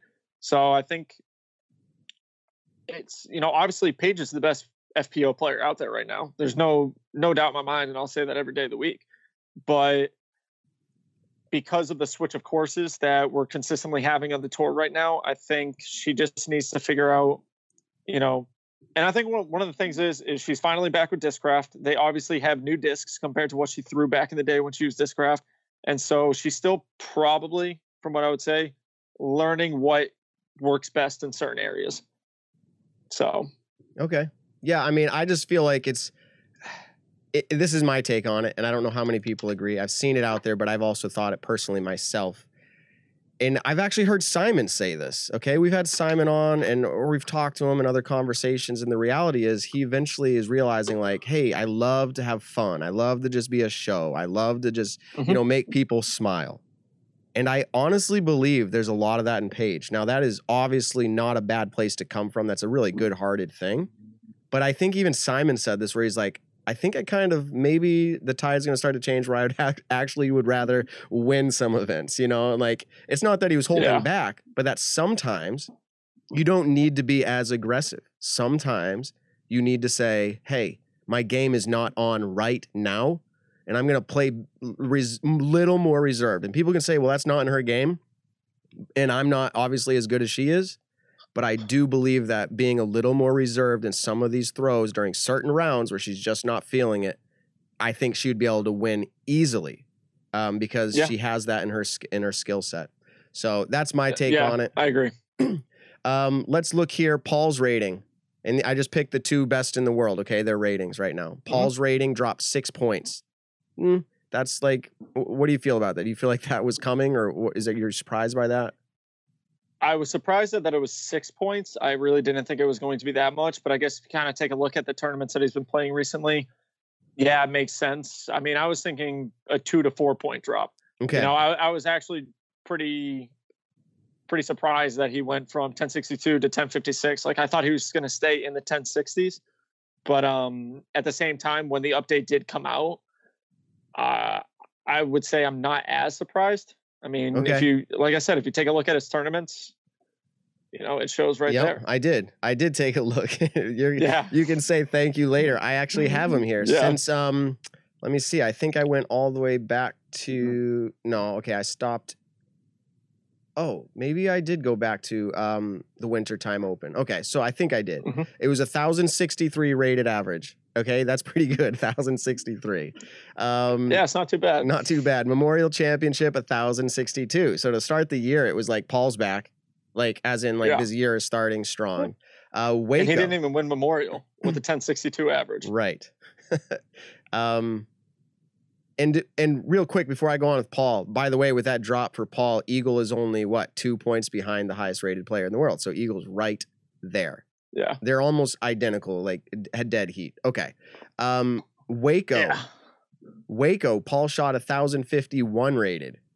Okay. So it kind of dropped a little bit, which again, it's not really significant when it comes down to like amazing performances, but 1,066 at DDO. He won that. Battle of Betford, I'm including in there. I know that was like a local B tier, but he shot 1,047 rated. D-Glow. You ready for this? It dropped down to 1,032. All right. Idlewild. This was the most recent, obviously. 1,037.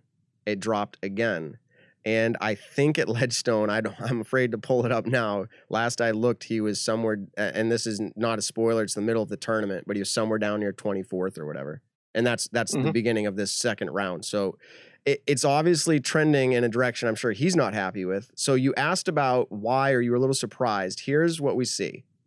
If you average out, and this is obviously if Chuck Kennedy's on here, he's going to be like, no, this isn't correct, Matt. It's not how you do it. But I took his rated rounds for the year and I averaged those. You ready? It comes up to 1,051 average for the year. 1,051 for the year. So it's not crazy, like surprising that his rating would drop from 1,062. And let's just say it. Is Paul playing below his potential as of late, the last 2 tournaments? What do you think? Yeah. Okay. Is for him, I'm sure he's not happy, but do you think the game of disc golf in some ways is benefiting from that? And I mean that in the sense of like, Eagle had to earn his win, no joke. But if Paul just continues to win all the time, like you've talked about that before, like, is it good if Paul just wins everything? If Paul continues to win everything, I mean, I would hope that would motivate players who are top caliber, top echelon, kind of those S-tier pros. I would hope that would motivate them to get even better, to finally compete with Paul. And I think you're starting to see that in a select few people. Calvin, Eagle, Ricky, Chris Dickerson has been killing it lately. Just another one. But yeah, I mean, Paul's ceiling is incredibly high with how well he can shoot. There's no better player. If you're going to take everyone's best round that they could ever play, you know, I don't think there are many people who would say Paul's not the top person for that category.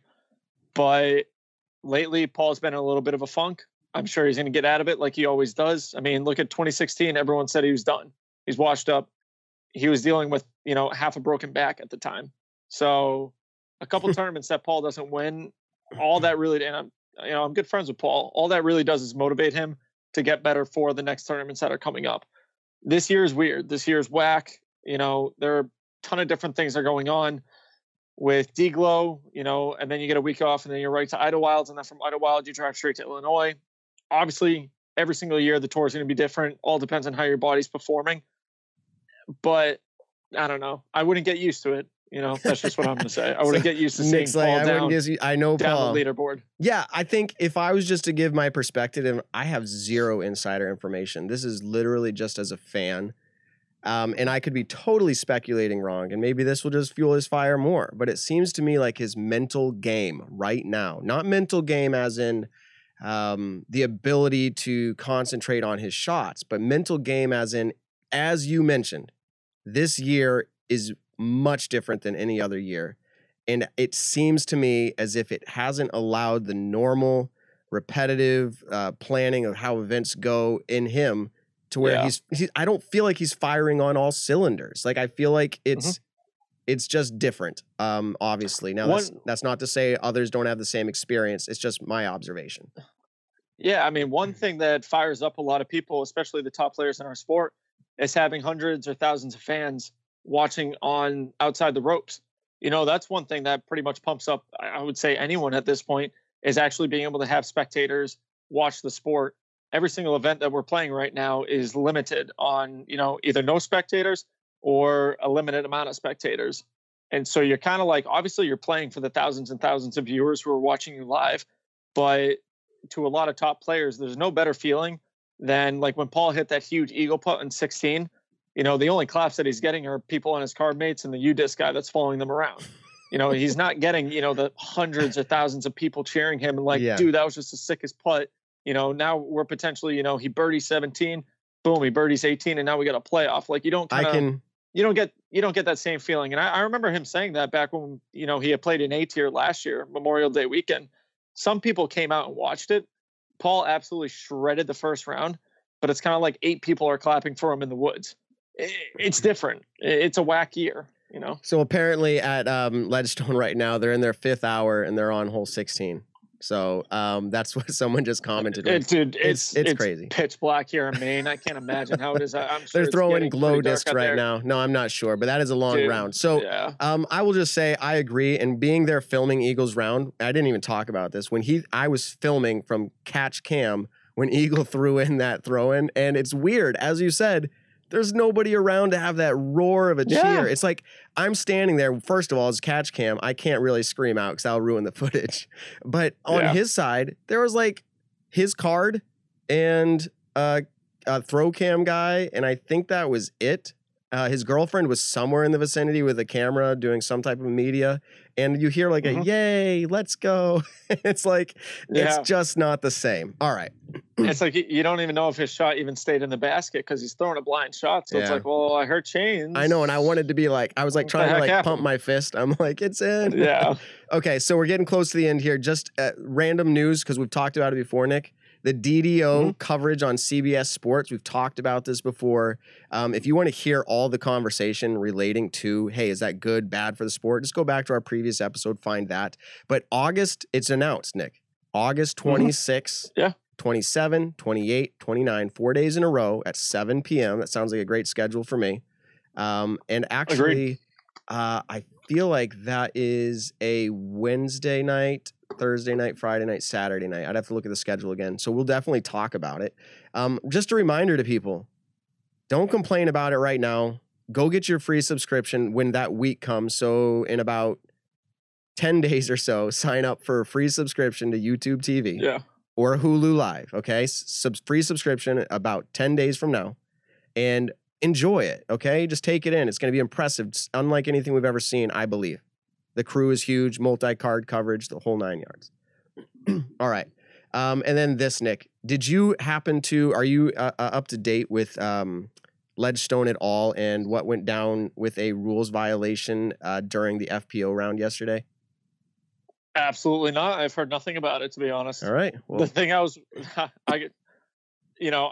took work off today, obviously, to come up to Maine and play. But one of the things I had to do before going to Maine was I had to go get my COVID test done. So I found a place that would do it and give me results within 13 minutes. So honestly, I'm negative, by the way, everyone. But honestly, disc golf hasn't really, I haven't checked in live scores in a while. This is perfect. So I have no idea. This is actually perfect then, because I want to know your perspective on something. And you're probably going to have some type of tip off, but let me just ask you and give me your genuine response without trying to figure out where I'm going with this. Do you feel like there's a rule in the PDGA rule book that says you cannot place an object anywhere in front of you to help you with your aim? Okay. So like I can't briefly mention this. Now I'm remembering in my text. Can I pick a rock up and walk forward and be like, ooh, that's a good aim point, and like set the rock down in the fairway and use that as an aim point? I want to say no with the rock, because you're kind of taking away the course. There's some sort of rule where you can't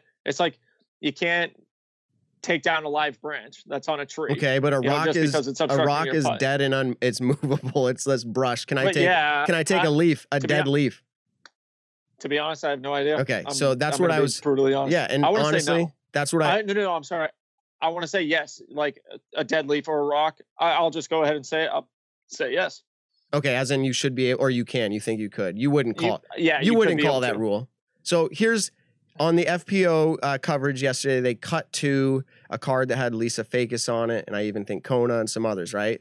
And Lisa is observed as taking her bag, walking. She's in like kind of a corner situation where the corner she can't really get around the throw well, so she takes her bag, puts it out in the middle of the fairway as like an aim point. Now, have you ever done that, Nick, where you're kind of pinched off on a corner and you're like, I need to just pitch out? And so you'll walk out there and you'll try to see the angle to where you want to pitch to give yourself the best second shot or third shot. Yeah. Well, if you set your bag out there as like, okay, I just need to land 5 feet in front of my bag, apparently, and I didn't know this either, and everyone's probably like, wow, how do you not know the rules? But that's a far out rule, in my opinion, pretty obscure. It says you cannot use, let me see how it's written here. Okay, placing an object as a directional aid is not allowed. Placing an object. So that's anything. You can't place an object as a directional aid. And so here's how it played out. It makes sense. Yeah, well, here's how it played out. So it's on live coverage. Who knows how many thousands of people are watching? And I do not have inside scoop on this, and I wasn't going to bother the Pro Tour today during the event. They're busy as all, get out. But I'm curious to know, it's obviously, in my opinion, because somebody observed it, somebody messaged somebody on the Pro Tour, whether it was Jamie Thomas or Val Jenkins or Jeff Spring, CEO, or Seth Bentley, somebody in the Pro Tour, and said, hey, I just saw on your coverage, and Jamie and Val talked about it, and we're like, oh, that's pretty smart. And so it's like, no. Yeah. And so, but like, to your point, you didn't know about it. I didn't know about it. I don't fault them. But like, apparently you can't do that. And so after the round, Jeff Spring went and interviewed her, and it appears, based off of the scorecard, that she got a 2-stroke violation for that. Gotcha. So what's interesting, though, is, let me just see here. It's interesting. Obviously, Jeff has the ability to do that as a tour director, etc. The group, had they known the rule, should have enforced it right away. Not knowing the rule, obviously, that's why it wasn't enforced. So even on that card, nobody knew. And so here's how we're going to wrap up, Nick. I came up with, I don't know, 10 or 15. We're just going to read them and just see your opinion on them. Are obscure PDGA rules. And when I say obscure, I actually took the time, Nick, to read the whole, and I've read it multiple times, but read it specifically with the eye of, okay, what's obscure about this? And here's the first one. And comment, people, if you feel like you've known this rule or you didn't know this rule. Okay, Nick, if a thrown disc breaks into pieces, its position is that of the largest piece. Now, before I texted you that today, were you aware of that? Yes, because in a practice round, I saw someone's disc shatter. You know, it was a cold day, and we did briefly talk about that rule. So I did actually know that one. Okay. So I thought that was pretty interesting / obscure. It happens maybe more in the colder regions. How about this? Marking a disc. Now, you've played in the winter. Marking a disc with a light, a ribbon, or chalk dust, I should say, is allowed only when night or snow play has been announced by the director. So you can actually, quote unquote, modify your disc, taping ribbons and sprinkling chalk on them, as long as the tournament has declared it as a night or a snow round. So I thought that was kind of interesting.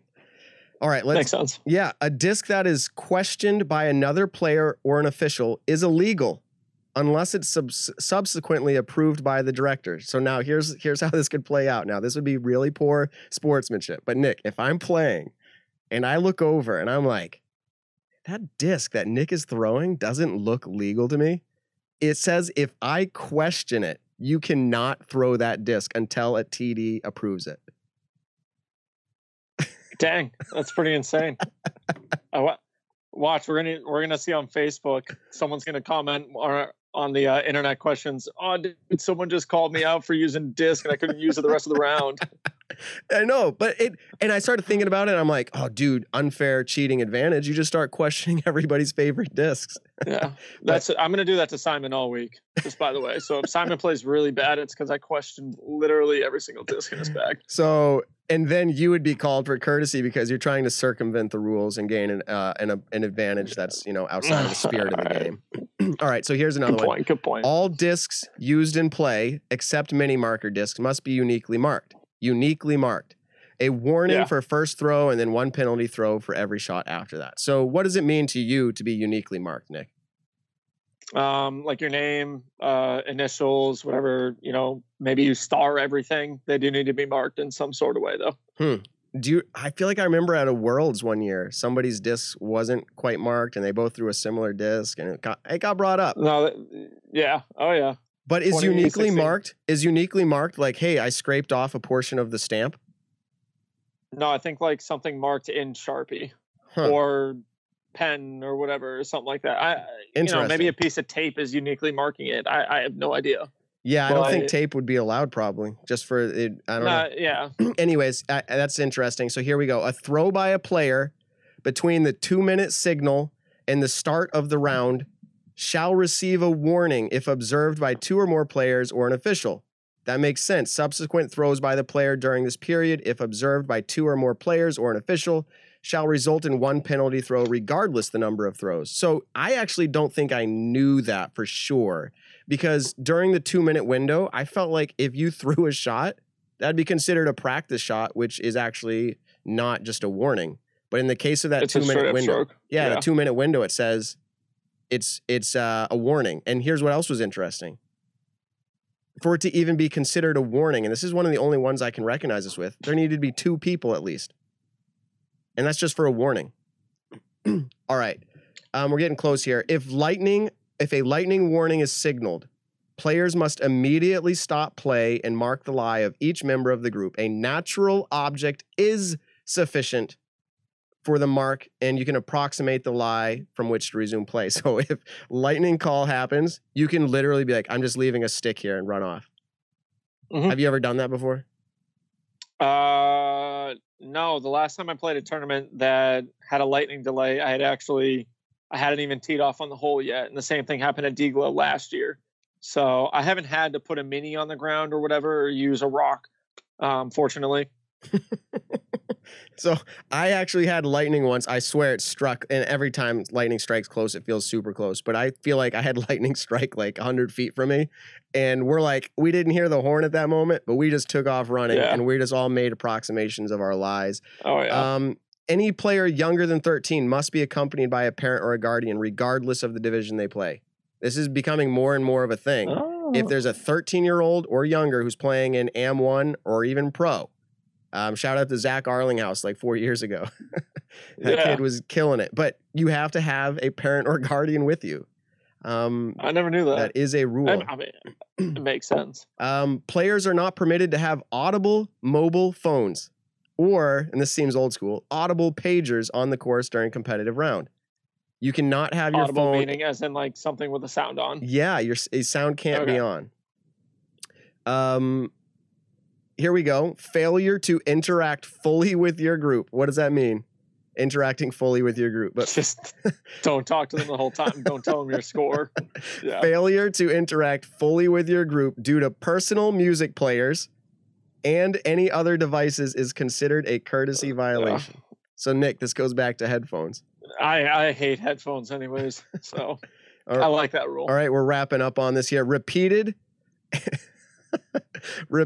and overt use of profane language gets a warning.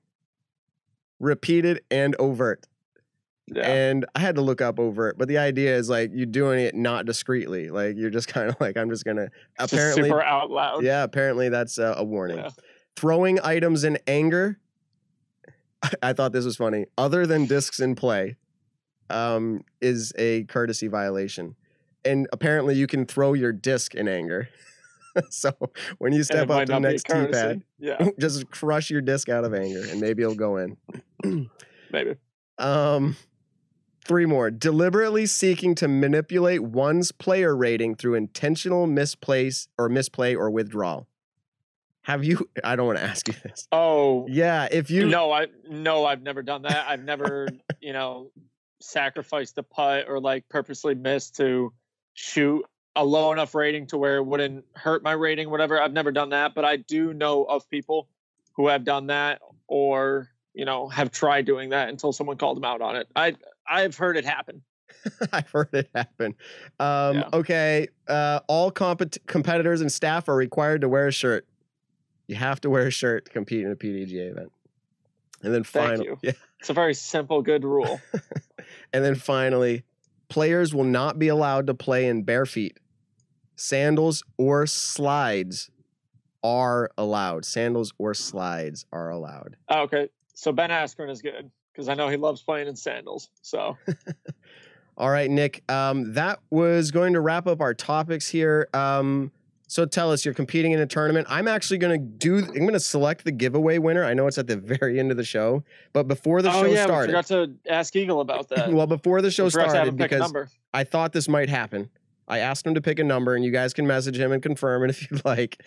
He picked the number 999. So out of our 1,000 subscribers that we had, 999. So, but while I'm looking that up right now, because that's a lot of numbers to go through, would you tell us what you're doing this weekend? You are playing a tournament. What is that tournament? So I am finally playing a somewhat local tournament. I'm actually really excited because the only 2 tournaments that I've played this year have been Pro Tour events. And if you're not feeling good going into those events, it's kind of mentally frustrating. But no, I'm finally playing an event in New England. I'm excited. It's a B tier up here in Maine right now. I'm staying with some incredible hosts. The Sayers have allowed Simon, Casey, Marky, and I all to stay here, which is pretty incredible. Miles is a pretty incredible player, their son. And no, I'm excited. We finally got to check out the course today. It's called Stevens Mountain View, so SMV.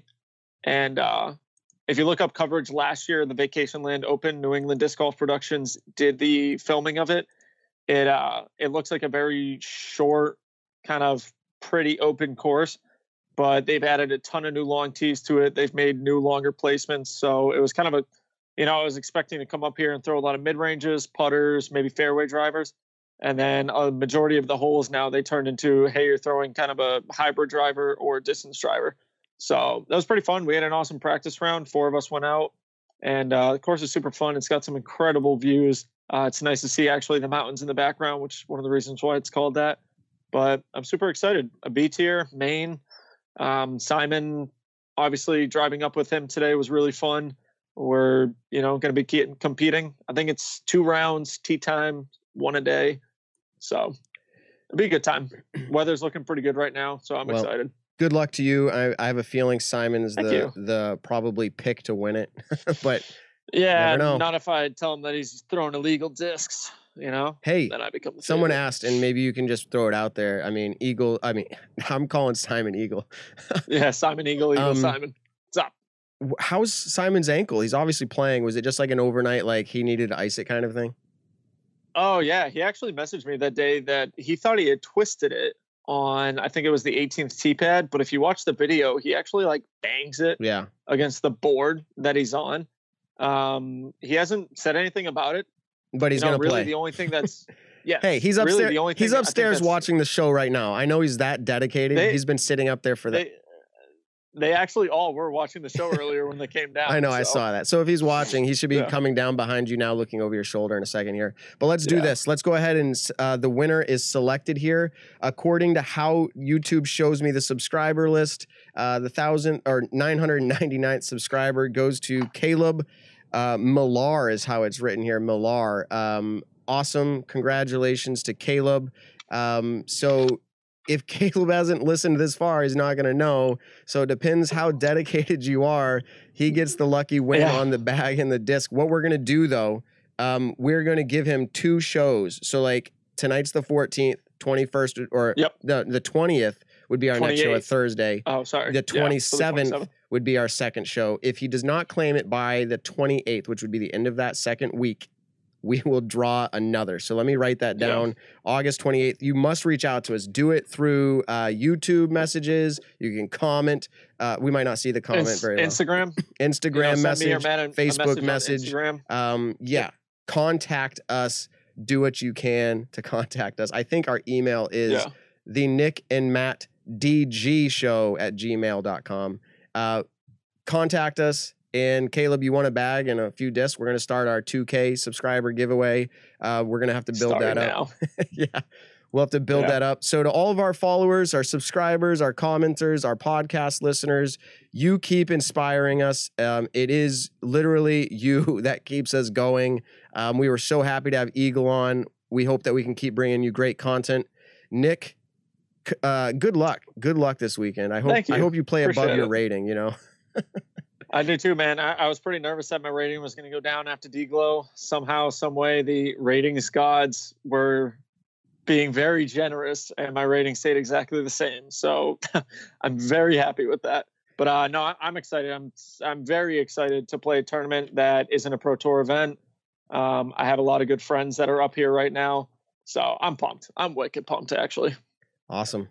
All right. Well, we will catch up next week, and good luck and have a great evening. Peace out, everybody. Thanks for tuning in to the Nick and Matt Show. Be sure to check us out on your favorite social platform and subscribe on iTunes.